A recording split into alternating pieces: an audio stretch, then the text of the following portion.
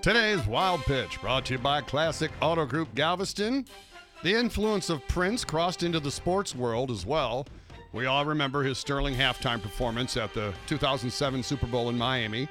He played hoops for a little bit in high school, despite only being 5'2". He was a huge Vikings and Twins fan in his hometown of Minneapolis.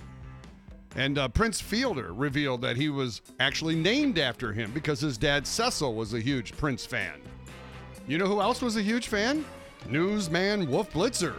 Here he is with his heartfelt Prince memory. All of us, of course, remember Purple Haze and what that did for the world of music. That's today's Wild Pitch.